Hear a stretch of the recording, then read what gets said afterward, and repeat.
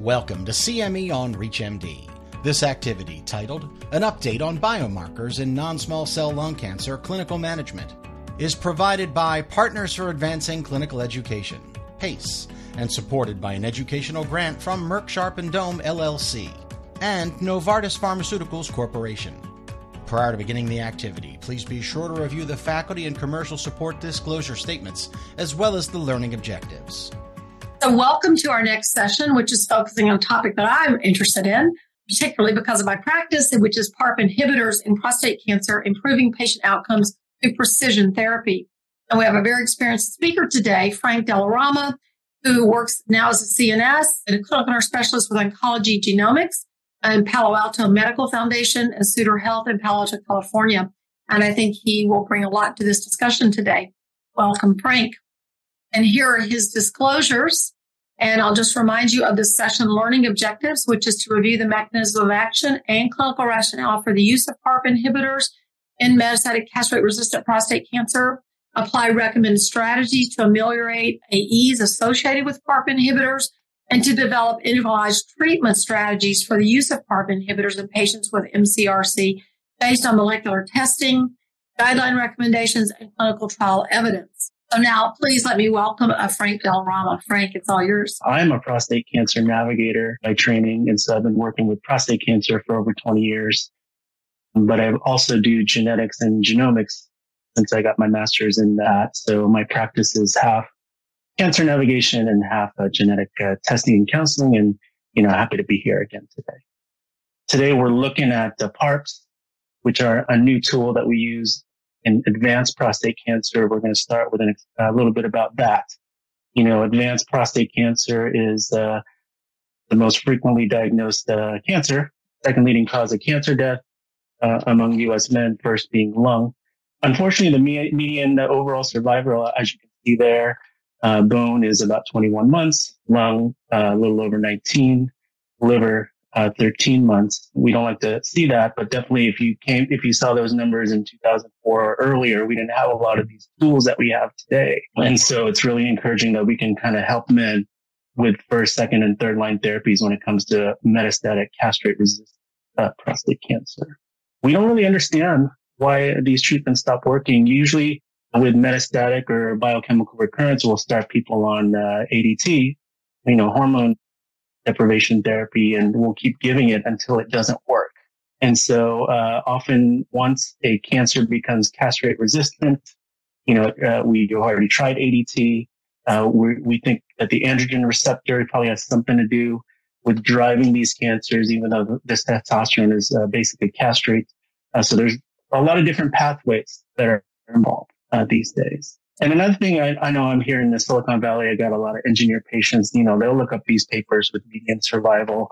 Median survival just means I'll explain to them that, 50% of the men at 21.3 months with bone mets are still surviving. It doesn't mean that if you multiply that times 2, that doesn't mean we double that and try to figure out, are they all going to be gone at 42 months? And so it could be longer, could be shorter. I'll kind of point those out on some survival curves later today. But for just kind of key terms in prostate cancer, if you don't work with it every day, definitely biochemical recurrence, the measure of success after surgery or radiation for localized treatment is measuring the PSA. We want it to be steady, either undetectable after surgery, or we want it to be lower and not go up after radiation. But if it starts to rise, we need to do something else. That's what biochemical recurrence is.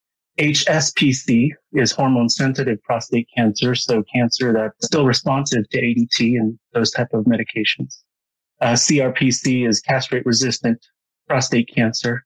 That we're going to focus on that quite a bit. So cancer that has become too smart, and it's kind of growing beyond the hormonal treatments. High-volume metastatic prostate cancer. You see the criteria there. High-risk prostate cancer, high-risk features are Gleason score of 8 or higher or more bone mets. We can actually have cancers that are either or both, high volume and high risk. Once in a while, we will find de novo out of the blue metastatic cancer upon presentation. So this is what normally happens in prostate cancer in the blue box.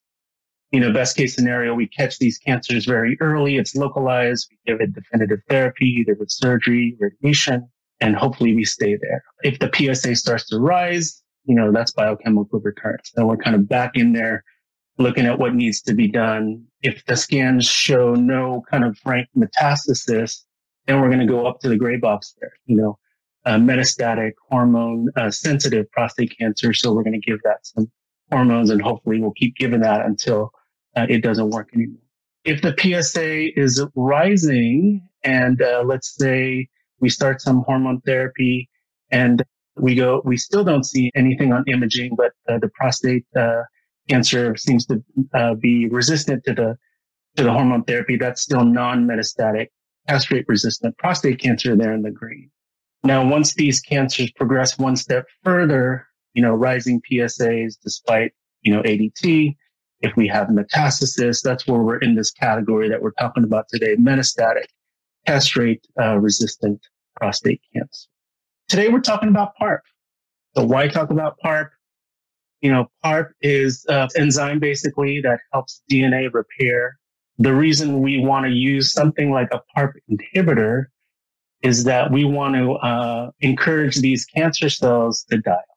And so what you see here on the screen in the left corner, there are just these risk factors related to how is DNA damage caused? Is it just environmental? Could be UV, could be radiation. Is it just normal physiology? In the process of cell division, there's these mistakes that can happen. Chemotherapy and radiotherapy can cause these type of mistakes in the cells. And so, for example, with single strand breaks, let's say a cell has one of those, the cell will, recruit PARP as a protein to help repair that. If there's double strand breaks, BRCA1 and 2 are the genes that make those proteins that help repair those types of breaks by homologous recombination, et cetera. And the PARP is also key in, fixing replication lesions or these other types of DNA damage. And so really in our own cells, we all have PARP every day, but the normal cells, we want these PARP proteins, we want these BRCA proteins to work because it's going to keep the cells intact. What we're doing with PARP inhibitors, we're stopping the mechanics in the prostate cancer cells. So hopefully that will lead to a lot more cell death when it comes to prostate cancer cells. So now genetic testing, genetic testing, why are we talking about this? Perhaps we're going to reveal a genetic or genomic finding that'll allow us to, use PARP inhibitors, one of the criteria behind it. So again, when I was meeting prostate cancer patients in the early 2000s, we didn't really talk much about genetics. But today, a lot of prostate cancer patients were curious about their germline or the genetic status of BRCA1, 2, or all these other genes. We're curious about, if we have some tissue from a metastatic prostate cancer, can we do a genetic analysis of that to kind of find out what's going on? So really, in genetics, BRCA1 and 2 and other kind of these type of germline mutations are associated with increased risk for prostate cancer. About 11.8% of men there in the orange box will possibly have a germline mutation. So now today's criteria for BRCA testing for prostate cancer have met that. So we're testing quite a few people, if not all of the metastatic and advanced prostate cancer cases. Somatic mutations are mutations not so much in the germline, but in the tissue. We find it in the tissue. Maybe it's been there at birth. Maybe it's something that's developed over time. But when it comes to metastatic prostate cancer, almost 20%, they're going to have some type of clinically actionable mutation. So really the bottom line is, definitely in men with metastatic prostate cancer or advanced cancer should be doing genetic testing, either of the germline with a blood or saliva sample or the tissue, because we want to, we could uncover other, treatment possibilities for them. I'll throw in as a side, even in some of the localized cancers, if it's intermediate or high risk, or if they have family history of breast, ovarian, or pancreatic cancer, that kind of fits within the criteria of germline testing for BRCA1 and 2 in prostate cancer. One of the most common genes we find that is mutated in prostate cancer is BRCA2. So if you were to look at, even though there's plenty of these other genes that are related to metastatic prostate cancer, BRCA2 is one of the most frequently found mutations, 5.3 in metastatic prostate cancers. When that is there, we think the cancers are going to be a little bit more aggressive. They're going to be genomically unstable. So the DNA is kind of a little bit more fragile, a little bit more unorganized. So those cells are a little bit more worrisome. Increased frequency of single nucleotide polymorphism. So that's something that's related to the genomics of cancer with respect to the aggressiveness. If a man has a germline, it basically inherited cancer mutation, it's associated with a higher risk for prostate cancer. Again, we usually see either young cancers in people who have a germline test. We may not see it. We may see it with family history.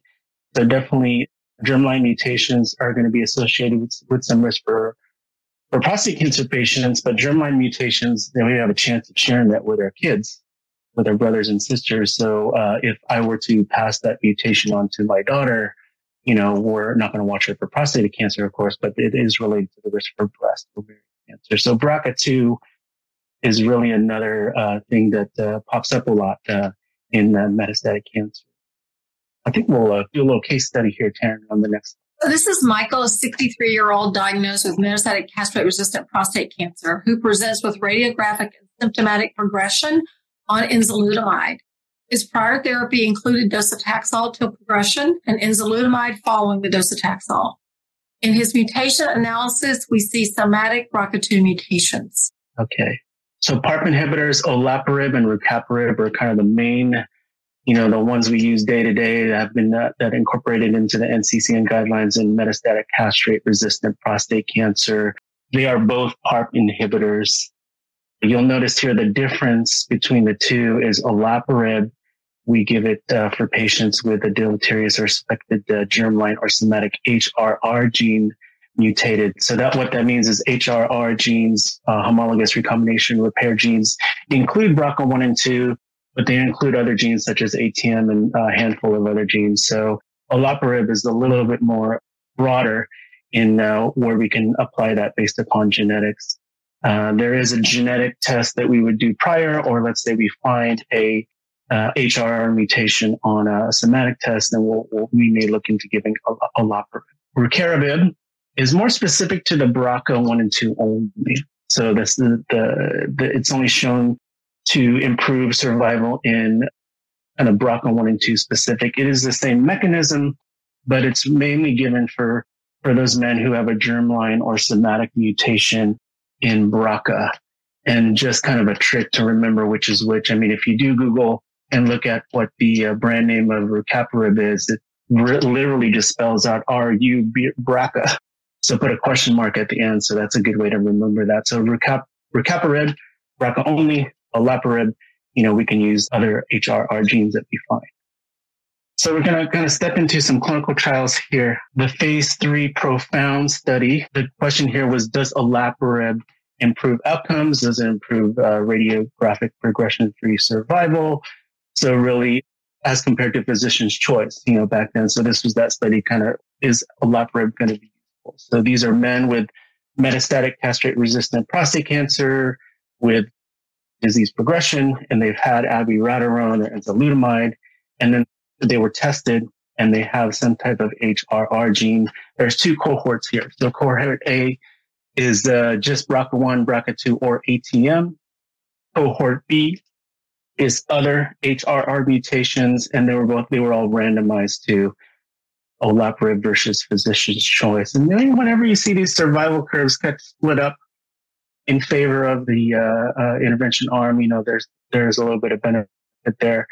Specifically in the cohort A, or the BRCA1 and 2, that reduced the risk of death by 31%. It reduced the risk of imaging-based progression or death by 66%. So we don't see a lot of Mets on imaging at that point. So not a big overall benefit in cohort B, but still something olaparib we can use in those men that have HRR type mutations.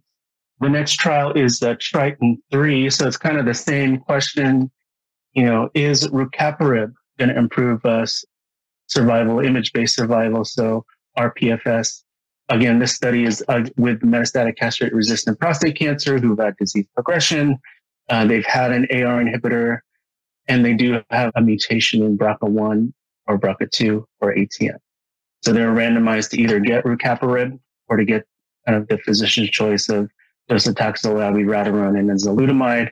And again, we see the separation of the curves. There seemed to be a significantly reduced risk of progression and death in the whole intent to treat population, a reduction by 39%. If you just look at the BRCA group, even more favorable, looks like a 50% reduction in progression or death there. That curve this is one of those things where it's kind of interesting to look at a curve. So rucaparib, the median survival is 10.2 months. And so you look at the graph at 10 months, and then you look at the graph at 20 months, there's still quite a few people living, 30, 39, 42, 45. So there's still people, living well beyond double the OS. And so that's something that hopefully can be encouraging to patients that you see, your engineer patients. So how do we give it? Basically it's oral. Dosing is a little bit different between olaparib and rucaparib, as you can see on the slide. If we need to reduce the dose for some reason, there's some guidelines there for those of you who prescribe that day to day. The differences is again with what to look out for. With olaparib, if there's some moderate renal impairment, perhaps we'll dose reduce there a little bit based upon their labs. We want to make sure they're not on strong to moderate CYP inhibitors, because that's going to mess around with the level of their drug in the system, including grapefruit juice, erythromycin, verapamil. So work with your pharmacist or your NP to kind of, make sure there's no drug-drug interactions. But those are kind of the differences between the two, and you can try to select those for your patients, or if you're not selecting it for your patients, kind of know what to look out for. So what are the common adverse events? Again, they're pretty similar across. So I just kind of point out the differences. They're both related to fatigue, GI, and anemia, thrombocytopenia, blood cells. The other term you're going to see come up is cytopenia. So it kind of captures all that. We're worried about low blood counts in general when it comes to these type of medications. With olaparib, there's a little bit more assessment, though. We're worried about a little bit of cough and a little bit of dyspnea. So do some good lung assessments for sure. On this side, there is some rare side effects with olaparib, thrombotic events. So those are the things we'll monitor for. When it comes to rucaparib, the things that stand out here are watching the liver enzymes and possible rash. And so there's overall the main AEs kind of grouped are fatigue, GI, and cytopenias. But there's some subtle differences between the two that we'll keep an eye on depending upon what your patient is taking. So kind of an overview of all these AE adverse events with PARP inhibitors. What do we suggest for management? With fatigue, of course, we tell our patients don't just lie at home. Definitely exercise is going to be a good thing to help combat the fatigue. There's other things that we would suggest: massage, cognitive behavioral therapy, looking at the blood counts as well. Maybe it's related to anemia. There are GI toxicity AEs, and so we're going to work with getting some prophylactic antiemetics in there. If they need some rapamide for diarrhea, that's something that we can kind of keep an eye out. And definitely watching the blood counts. Cytopenia is kind of what that is: anemia, thrombocytopenia, neutropenia. And so we want to look at the blood counts for sure. The other things on the radar are definitely creatinine, renal function, liver enzymes, and some rarities down the list there.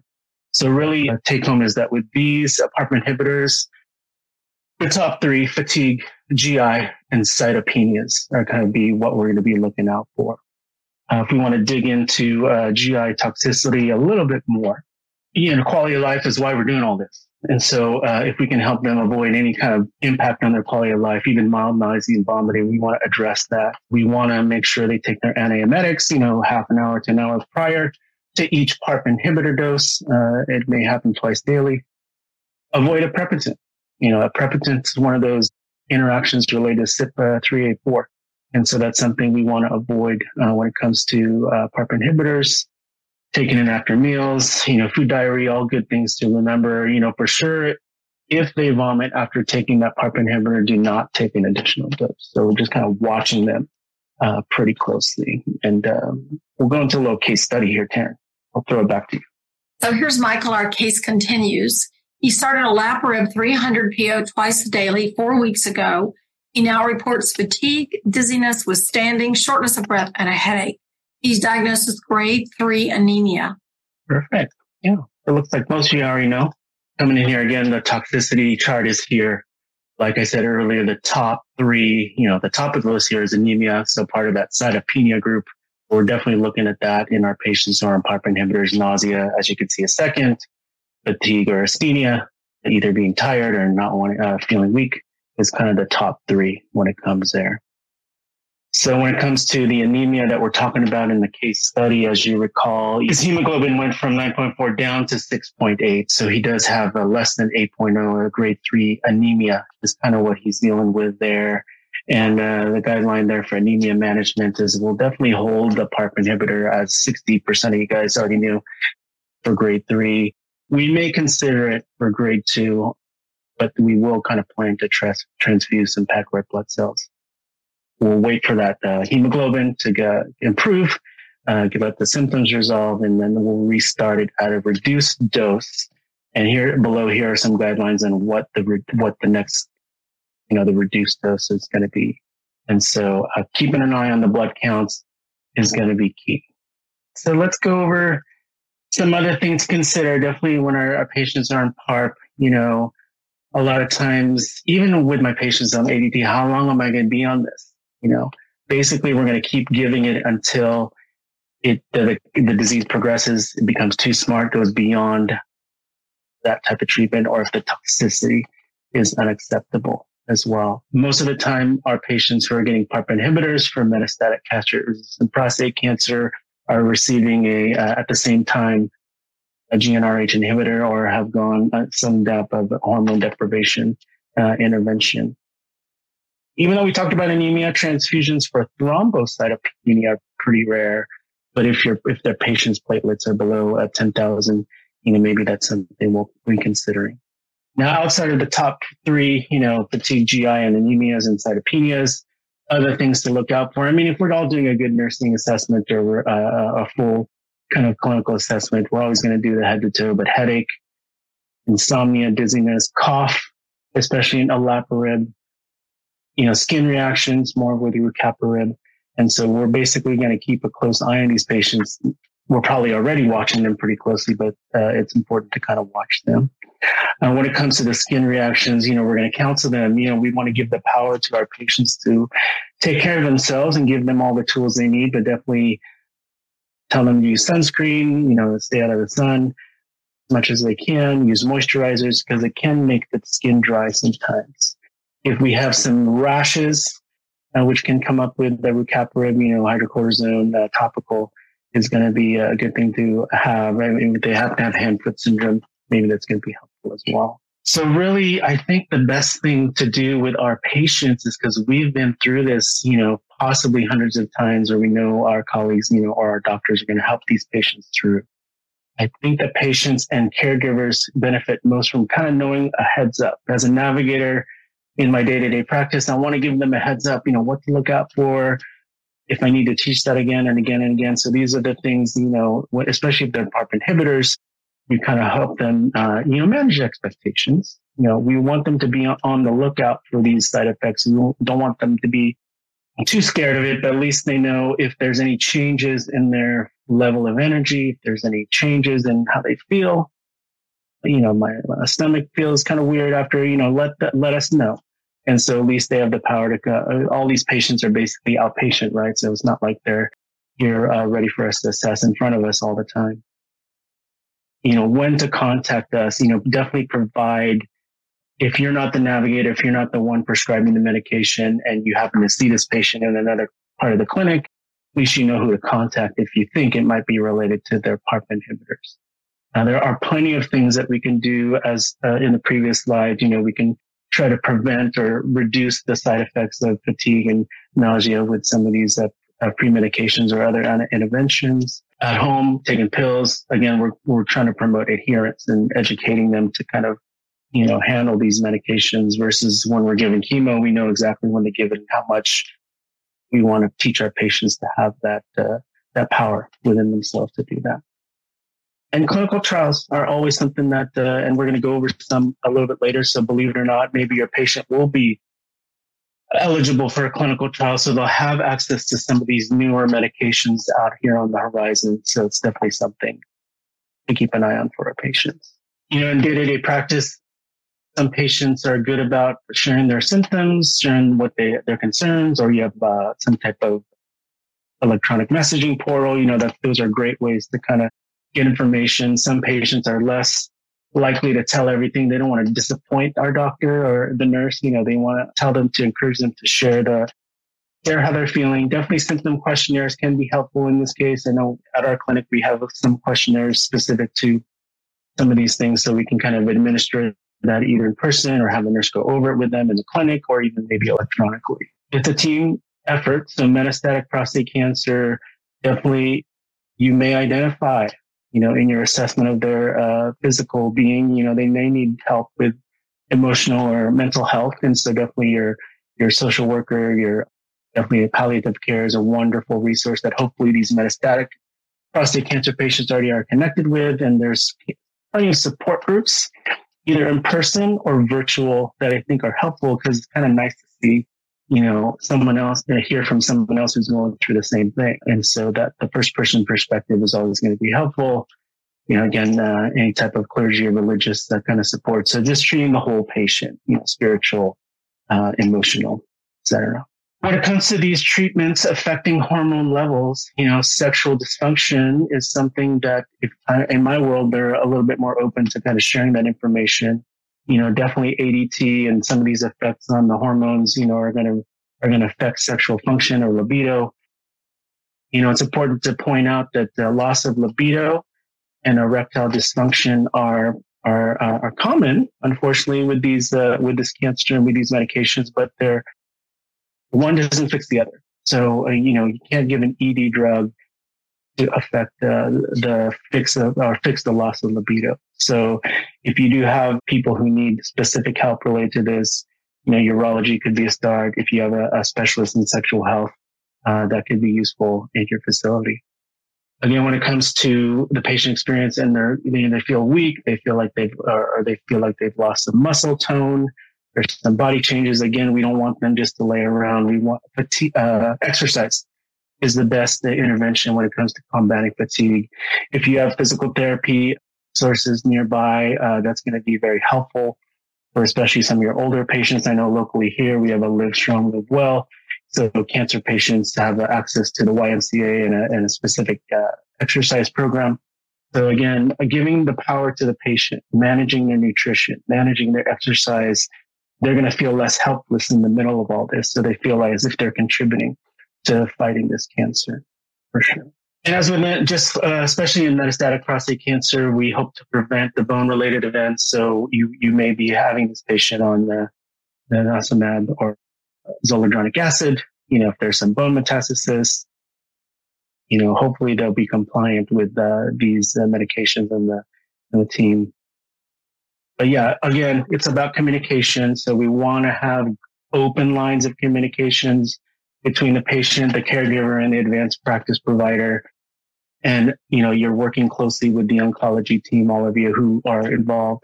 I don't care what type of cancer you're working in. It's a team effort. So including the nurse and patient navigators as well. So if we can have those frank discussions about what to expect, hopefully you don't get all these side effects, but at least they kind of know what to keep an eye on just in case.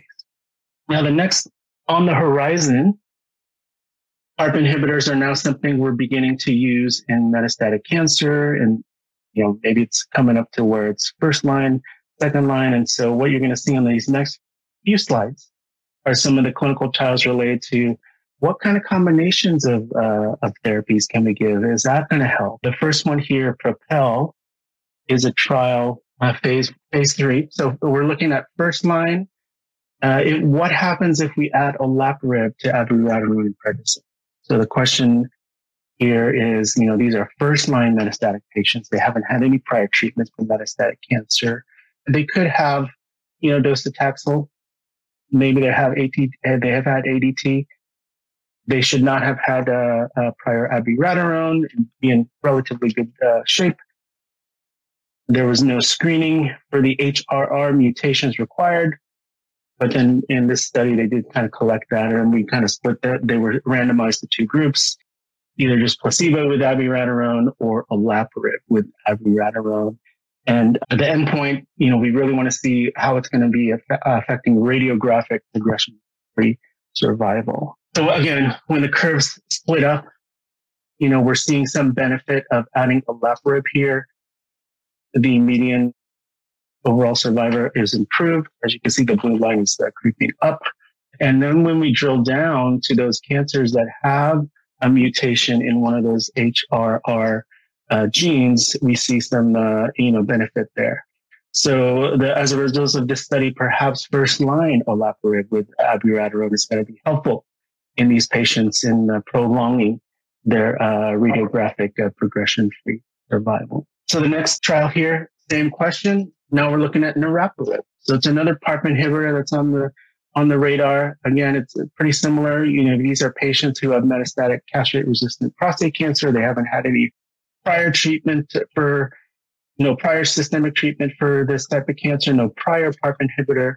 If they've had a abiraterone prior, they allowed that in the study for 4 months, which basically gave the opportunity for those men to kind of get the biomarker testing.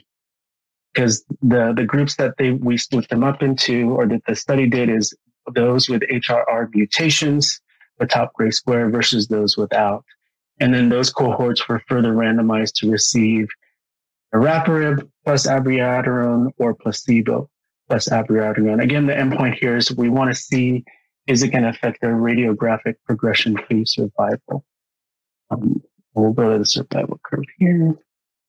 So again, the curves start to separate. So there appears to be some benefit. The left-hand side is, all HRR mutations. That's at the cohort. So there's a little bit of an improvement. Median survival goes from 13 up to 16.5 months when it comes to radiographic events. There's a little bit more benefit there when we just look at the BRCA1 and 2 patients. And so what's going on now is that's currently under review. Maybe that's going to be something that's going to be helpful specifically for BRCA1 and 2 patients first line. So yet another IB.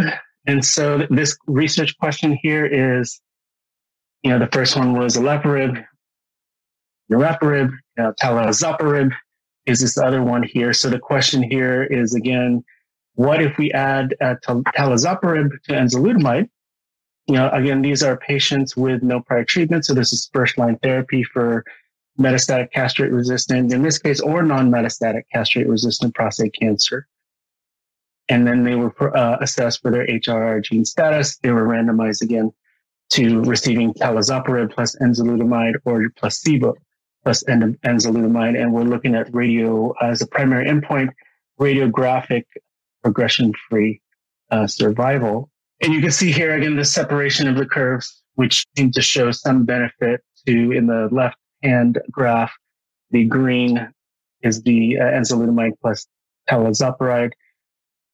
And you'll see the median progression-free survival radiographically is improved. On the right is those that didn't have any HRR mutations.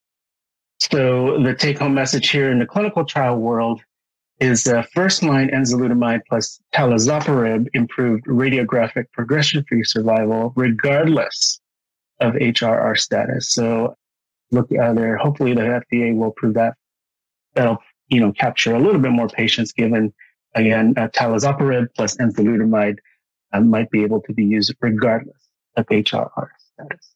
And yet another kind of looking at another combination, instead of previous slide talazoparib, we're looking here now at rucaparib. So what's going to happen if we can give enzalutamide plus rucaparib first line for patients that have no prior treatment for metastatic castrate-resistant prostate cancer?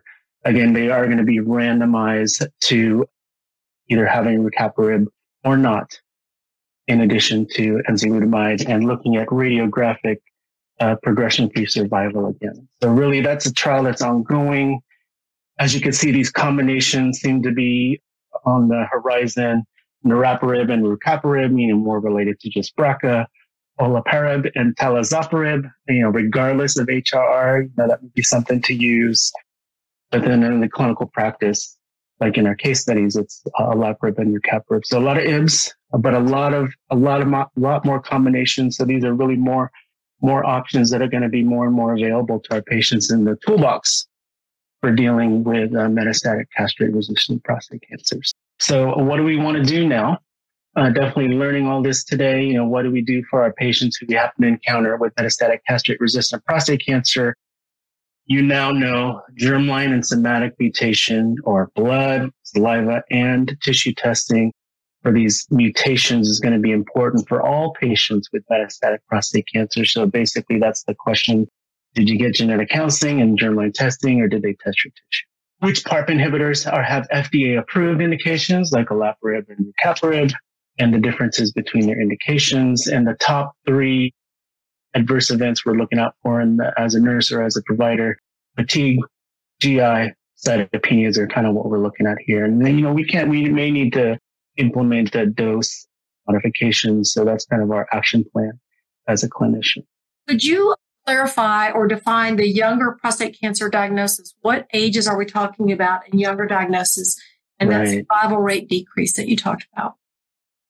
Yeah. So definitely younger, I would say the median age of prostate cancer is probably somewhere around 65.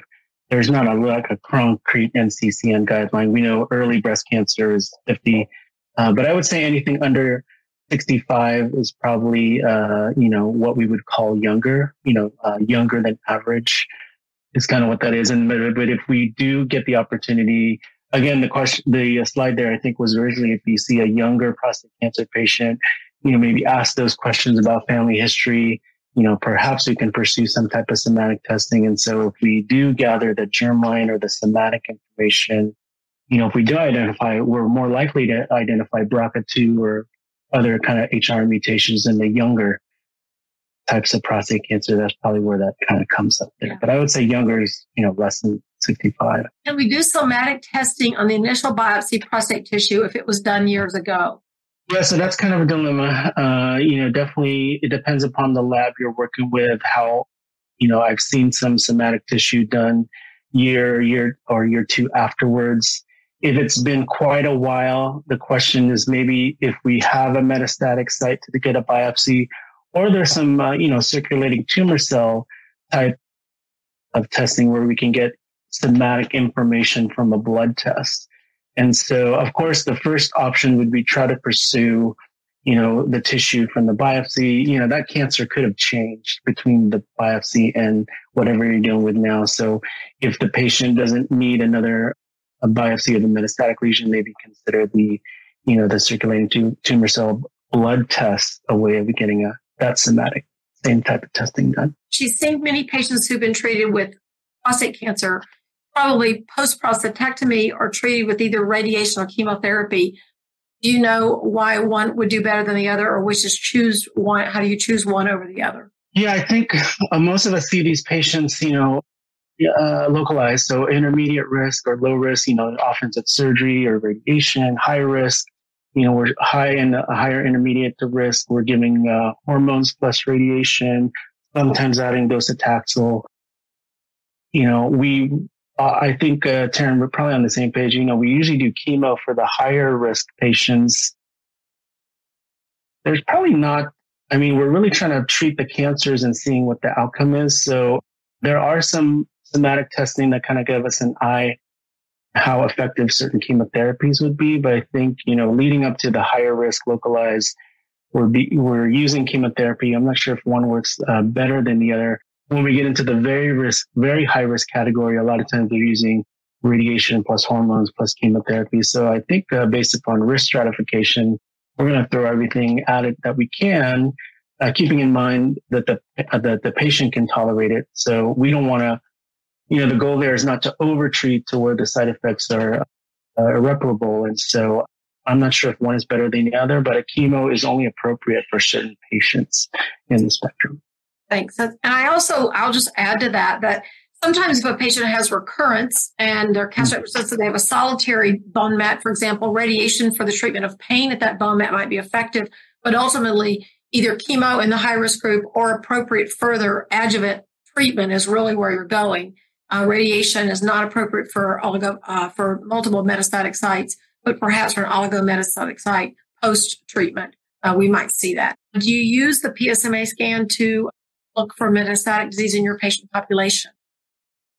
Yeah, it's a newer technology that is more readily available now. We do use PSMA. PSMA is a prostate-specific membrane antigen. So when we do a PSMA scan opposed to a standard CT PET, the images are a lot clearer. The areas that light up are specific to the prostate or the PSMA antigen on the prostate cancer cells. So we do use that, for the higher risk patients to evaluate if there's mets there. And then we do use it for those metastatic patients who we want to evaluate how it changes over time.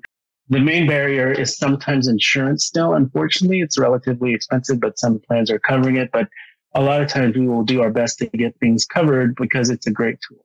When you see those images, they're a lot more precise and, kind of speaking to like the next generation of, if we can target the PSMA membrane antigen on a diagnostic, the next question is going to be, can we have some targeted therapies? So there are some things around the bend where they can, attach a medication and infuse it. And so PSMA kind of helps the medication go directly to the tumor. So I would say today we do strive to use PSMA as best we can, but cost is sometimes an issue. I don't know if that comes up in your clinic as well, Terran. What do you think is the biggest barrier to patients getting genetic testing in your experience?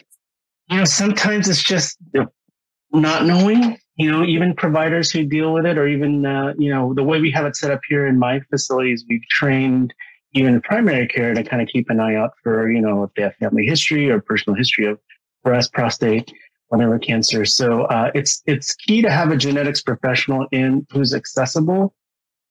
It used to be a lot of doctors and providers would order this independently, and that's another workload. And so awareness with providers to let them know who is your local genetics professional. I'm a navigator. So I refer to myself for genetic testing, but if you're a nurse navigator, know who your genetic counselor is. If you're a patient or if you're, counseling a patient, inform them to ask those questions, because some doctors may be less likely to bring it up versus not, because they're covering so many other things. So I think knowledge is probably the barrier, but the reality is, most of the time it's available and covered by insurance, and it's information that's going to be helpful for the patient and his treatment and potentially, future generations for prevention of other cancers as well. Thank you. Well, I want to thank you, Frank, for a great presentation today. I've learned a lot about PARP inhibitors, and I know the audience joins me in thanking you for this great talk today. You have been listening to CME on ReachMD. This activity is provided by Partners for Advancing Clinical Education, PACE, and supported by an educational grant from Merck Sharp & Dome LLC and Novartis Pharmaceuticals Corporation. To receive your free CME credit or to download this activity, go to reachmd.com/CME. Thank you for listening.